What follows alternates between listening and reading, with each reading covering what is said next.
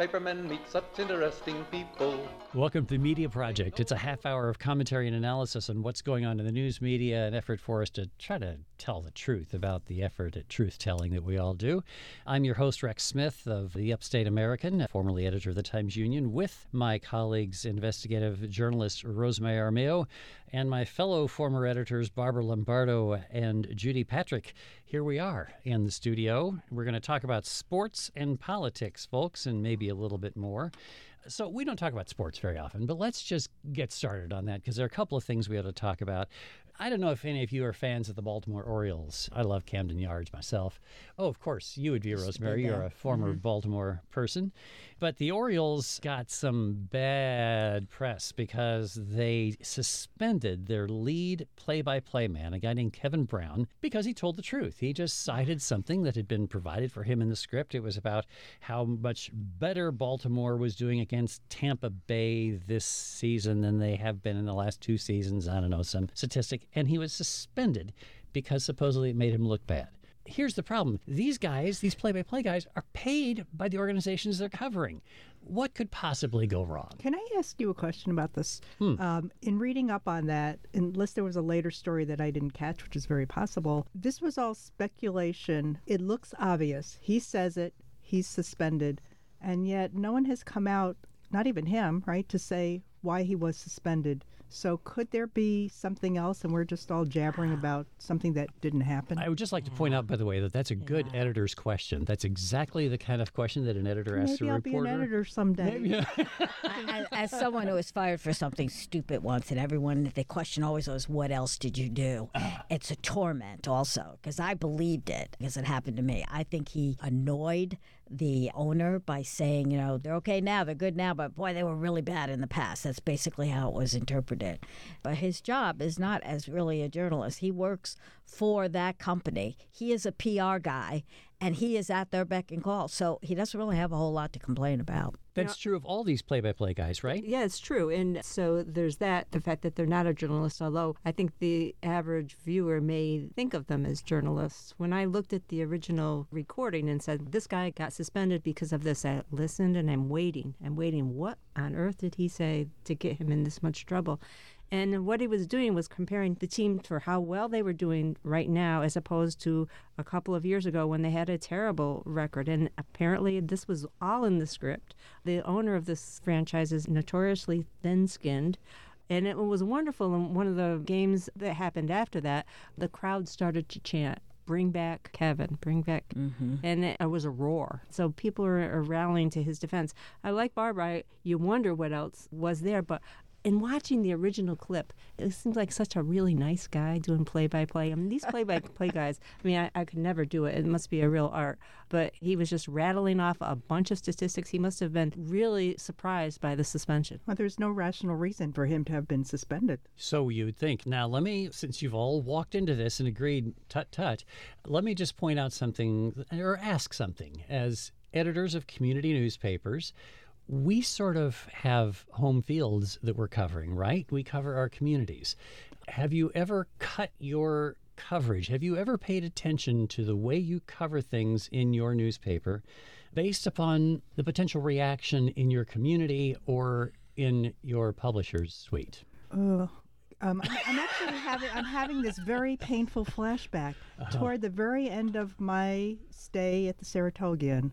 The newspaper had been purchased by Alden Capital, the evil fund, and Alden Capital was getting a lot of bad press around the country because of the terrible things they were doing in much larger newspapers.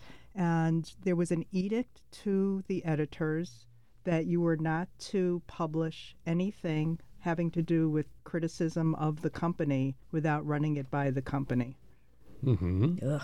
So what about something any more subtle? Have you ever been concerned about reflecting negatively on your community by your coverage? You know, there was an interesting term they used in the article about an unspoken self-censoring that happens in a newsroom. It makes you think 2 or 3 times about whether or not you should go forward with this story. But thankfully, usually, In a newsroom, you've got that wise guy reporter who's going to say, no, we have to charge ahead with this.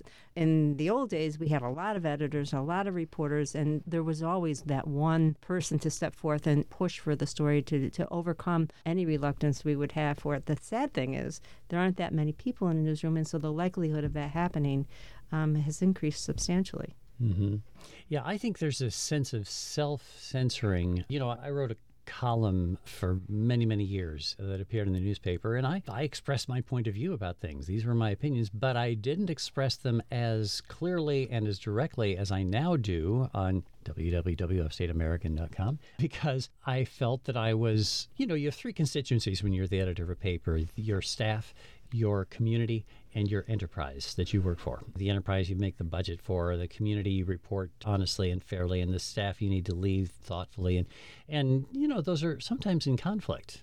So sometimes you really offend your publication. You cause people to cancel their subscriptions because of stuff that you cover.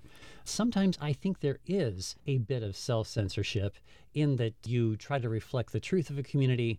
Well, as Emily Dickinson wrote, tell all the truth, but tell it slant. Success in circuit lies. Right. If you get a big advertiser, for example, arrested or charged with something, you think to yourself, we really got to make sure we get this right. Got to get it right. You got to get it right. And I think we should have that thought about every single arrest that we report. But if it's a major advertiser, you do go to bed with a little bit of trepidation to make sure that you got it right. And yet there are times when you really take on powerful forces. In my case, we had a politician who tried to organize business boycotts, advertiser boycotts of the paper because of our coverage of that particular politician. And I accidentally stumbled upon a meeting that they were having in a closed little room at the Fort Orange Club, trying to get people to boycott us. And so you have to take on that kind of stuff. But I just think there's a sensibility sometimes to the nature of our coverage. Rosemary, you're being I'm being very quiet because I was always the rabble-rouser. Those kinds of stories are the ones I always want to. I was the person in the newsroom who said, of course, we have to cover it.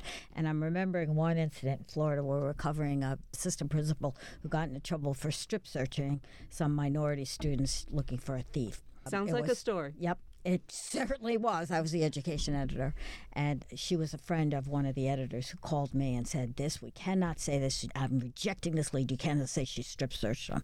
I said, okay. And the reporters go, oh, my God, we're being censored. I said, no, we're not. And I sat down and rewrote the lead into this. It was enormously long about the principal insisted that the three students remove their blouses, turn up the straps of the bride, described exactly what she did because it was exactly right. And they let that go on the copy desk, and the headline on it was strip search, because that's what it was.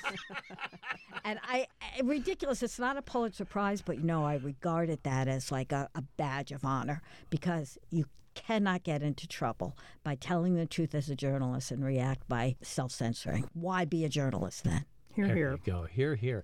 Media@wamc.org, folks, is how you can send us your thoughts on this. Media@wamc.org. Have you seen, listeners, examples in your community, you think, of the press cutting its coverage to not offend?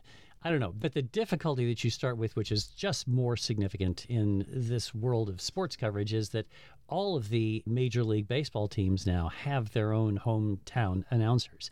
And while they are expected to tell the truth, while they're expected to give statistics that are accurate, because after all, baseball fans especially pay attention to these numbers, and they will catch anybody who's not telling the truth, still, I think there is a framing of the stories that takes the side of the hometown team. And you may not think that it's a big deal because it's just sports, folks. It's not politics. It's not democracy. But I think that it is a skewering of truth. And if you do that in sports, you're going to do it in other things. And by the way, speaking of sports, back to the issue of the New York Times getting rid of their sports team, right? Their sports coverage, their sports team. Yeah, getting rid of their sports staff and substituting coverage from the New York Times-owned digital publication, The Athletic. Maybe it's not a big deal because The Athletic does really great coverage, but there is one factor, which is The Athletic is not organized. The Times sports staff is represented by the Newspaper Guild. Small little issue that was not covered in the initial announcement by the New York Times, speaking of telling the truth, the whole truth. And the difficulty is that when you have something like The Athletic, of course, this works for the New York Times, which is an international publication, which is still growing with more than 9.2 million or something like that digital subscribers. But for most of us across the country, local sports coverage is really important for communities. It's part of what stitches communities together. And when you see a decline in sports coverage, I think that it is a threat to your local press. You know, you talked about the skewing of a sports story depending on where it's coming from. We found this, one of the things we try to work with local papers of sharing stories, but it's hard to share a sports story, a high school sports story, because every reporter will lead with how their hometown person did or how the hometown team did. Even photographers do that. They focus on their person. And so you can't really, it's hard to share those because, again, you get the bias of it that comes with that kind of coverage. You get coverage like that with, I think, in sports and with arts. I think that those reporters tend to be, they're reporters, but they are advocating for their craft. They're promoting a play. They're promoting a player. They're promoting a game, less so than the hard news reporters. The sports and the arts reporters out there may disagree with that, but I do think those are two areas in which the media tends to be advocates more so than basic government coverage. What happens if you bring in a reporter, say you hire a new arts writer who comes to you from a larger market? In this community in the upstate New York, we sometimes get people who have a great deal of experience in New York, the arts capital of America. Aren't the standards of coverage different? Should we not expect that somebody who is reviewing, say, the Albany Symphony would have a bit different standard than that same person reviewing the New York Philharmonic? Is that reasonable to expect? Oh, reviews are a great topic because the local theater company, the local orchestra, the local band, they're expecting a positive review, and they get very upset if there's a negative review. Same holds true with restaurants. Right. But you have to keep in mind that we are sending reviewers out because people are paying to go to those events or paying for that restaurant meal, and they want our honest opinion. You hope. You think they want our honest opinion. But the owners, of course, and the people who are on the board and donors to these arts organizations want your honest opinion to be favorable. And it's tough on the smaller town levels because you are critiquing sports and arts events that are, not New York City caliber. We had a wonderful stringer in Baltimore, where I worked in the suburbs of Baltimore, who got her job as a stringer by writing in a letter to the editor and talking about why a review was so badly done. And they hired her. And I worked with her for years. I loved her. And she covered everything. She was much in demand as a reviewer. And she would go and she would be very kind to these local productions. And she would point out what they were trying to do and what their effort was. But she also offered constructive criticism and everything. She thought that was part of her job. That's wonderful. Was to instruct them in how to become better so they could be, the New York Symphony instead of the Albany Symphony. I thought that was the model. That, yes, you can be kind to them and you acknowledge effort, but you also point out deficiencies. I had a theater director early in my editorship who asked me to sit down and explain it to me how she thought that our critic was attacking her leadership, that is, her choices of what the theater was presenting, as opposed to reviewing the plays themselves. And I think she had a point, actually. Yeah. I think it was probably right. It's a very difficult thing as an editor if you think that your critic is being harsh or unfair. Didn't you have an example, Rex, at the Times Union with Jack's Oyster House? When a new reviewer came in and panned it. This is like, it's closed now. So, do you remember that whole incident and how that was handled? That was good. Because Jack's was more than a century old, and it was not just the new critic, Susie Davidson Powell, who is still writing for the Times Union, but also Steve Barnes, the established arts writer in this community, who felt the same way. And they went back 4 or 5 times to try to give every benefit of the doubt to Jack's, which, by the way, got expensive. But they could not find a good meal coming out of Jack's. And so we ended up really saying this is not appropriate. This is a 100-year-old institution that had really gone bad. And that's what you were saying before, that if you're going to attack a pillar in the community, you do it, but you're really, really careful. So 2 reviewers, multiple chances. And they were very good. Both of those people were. really know what they're doing, and so you could have that confidence. And I've seen reviews by Steve Barnes that have been highly critical of, say, the restaurant that he was writing about, but that he also in it was expressing some kind of regrets that it's usually I've had wonderful meals here. The people are so nice who are running it, and that he finds ways to try to balance it without pulling the punches of the things that were short. Or to try to explain what people can get here that might be decent. Susie does this, how you can, well, you know, if you don't want to have the $70 steak, which is not worth it, you can have a small plate here and have a nice meal for $30 or something. So I think they try. I think critics, it sometimes is overstated that people like to read critical reviews. They do, but what they're really looking for is consumer information. I do think that book reviews especially are problematic in most situations. Unless you're writing for the New York Times Book Review or something like that, usually the people who write book reviews tend to be writers who are not themselves, successful as authors. Yeah. And so I tended to say, let's not do reviews. And the same thing with a lot of arts efforts. Let's write previews. Let's write stories about the books as opposed to reviews of the books. And you're usually on safer ground then to not get somebody who doesn't really know what they're writing about, isn't going to do a good job.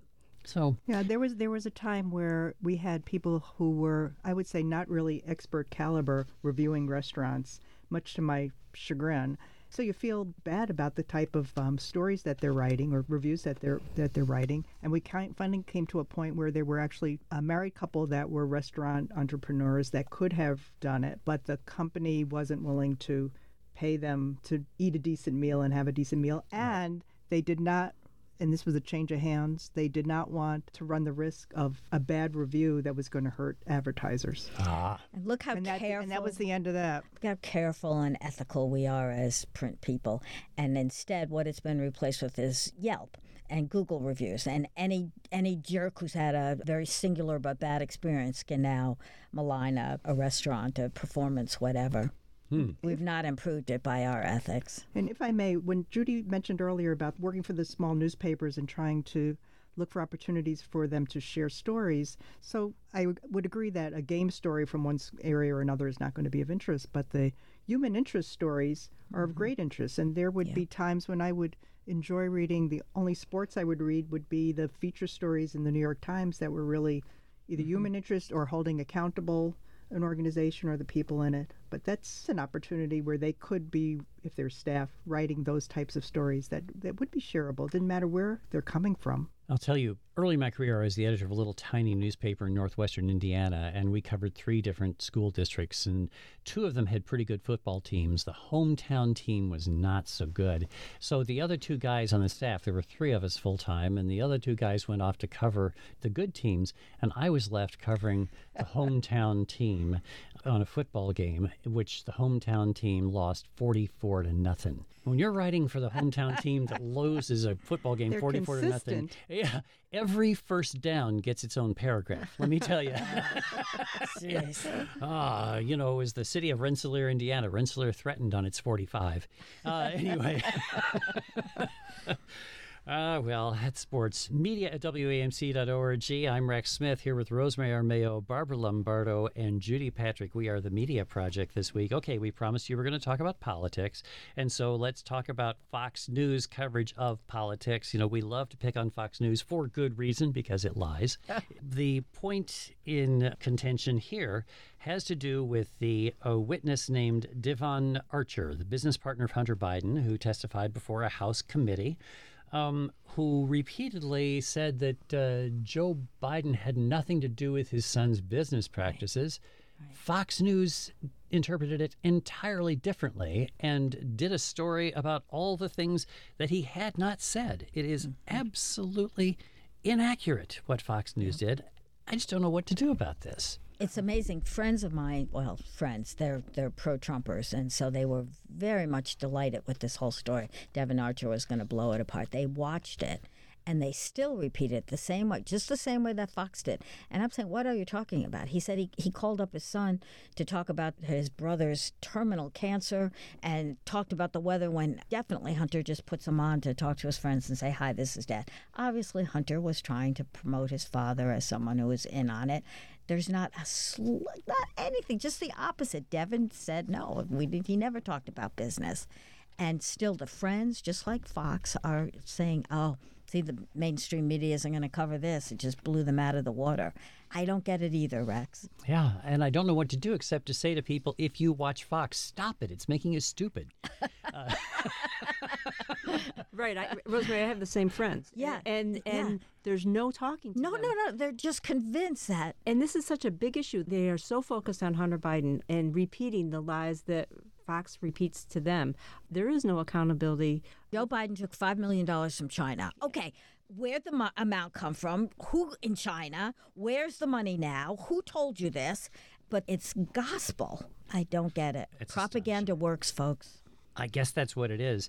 We may note that Fox has had a tremendous downturn in viewership in the key demographic 25 to 48.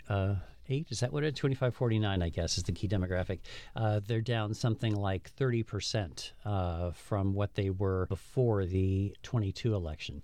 And Fox has had to pay hundreds of millions of dollars and will have to lay out clearly hundreds of millions more in these judgments for repeating Donald Trump's lies.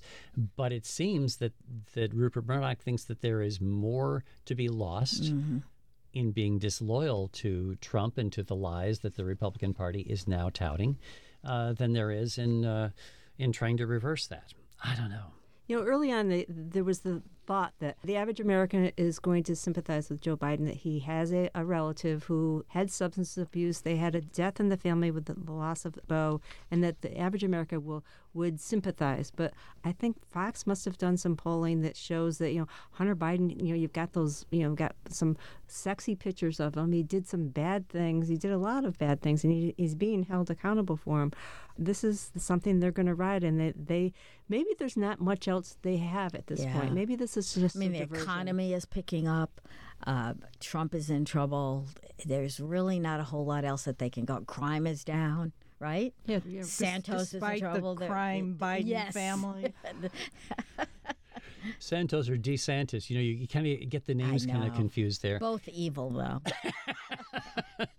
But now here's a question about whether the criminal trials, the criminal cases involving Donald Trump, are going to make a difference. Data seems to suggest that viewers are tuning out the Trump scandals. Each one of the indictments, Trump has now been indicted 3 times. Maybe by the time viewers hear this, there will be a 4th already, coming surely. But each time there's been a spike in attention, but a lower spike than before. Same thing with Trump's donations, of course. Were we just inured to this? Boy, audiences are so fickle, aren't they? You got to amuse them every day with something new. I mean, this is why the January 6th the committee hearings were so important, because it was a live presentation. It speaks to the American public in a form where they can understand it. And that is why I think it's so important that any trials of the former president be televised. I know some people argue against it, but Americans need to trust the system. They need to trust whoever they're voting for president. And the best way to guarantee that they trust them is to show it to them personally. I 100% agree with you, and that follows on Rex's question of what's to be done about people who will believe lies no matter what, and all sides are going to just dig into the side that they believe the truth. Remember, I think it was Chico Marx who said, "Who are you going to believe, me or your lying eyes?" Yeah. And The Devin Archer committee hearings were completely open, and the transcript was then released, and you still have Fox acting that way. I don't think in a million years they're going to open that trial, any of the Trump trials, to cameras. The Washington Post says you'll be lucky if you get audio out of it. What about... And I'm not sure it would make a difference. What about the issue of the intimidation of witnesses and jurors? Should we, as the media, we usually press forward and demand an open jury trial. We want the names and the visuals of witnesses. We want to know who those jurors are. Do you think the court is on solid ground in closing us out with that? I think there's real evidence in Trump's case that witnesses' safety is in danger. You put their names and addresses on, and all of his crazy followers are hounding them on their doorstep. I think there's a real issue of safety in these cases. I'm all in favor of protecting the identities of the jurors, but for the witnesses, I think we all know all the witnesses, and I think they're being intimidated already. Yes, that's true. I think that's less of an issue, but definitely the jurors. You can televise. I agree with Rosemary. The likelihood of it being televised is very low. But if it is, there's a way to do it. You just don't show the jury. And people talk about the O.J. Simpson trial and how that kind of went off the rails. That went off the rails in large part because the judge didn't control it enough. I think, and if you talk to people nowadays, I think people have a good idea of what justice was in that case. Yeah. Now, you know that the judge in the January 6th trial, a federal judge in Washington, is seemingly being very tough on this stuff these days. She is trying to contain Donald Trump's comments. I think it's because of that fear of violence. And we see a very real likelihood. We just had a case the other day of the FBI actually killing someone who was apparently a threat to the president when they went to serve a warrant on him out in Utah.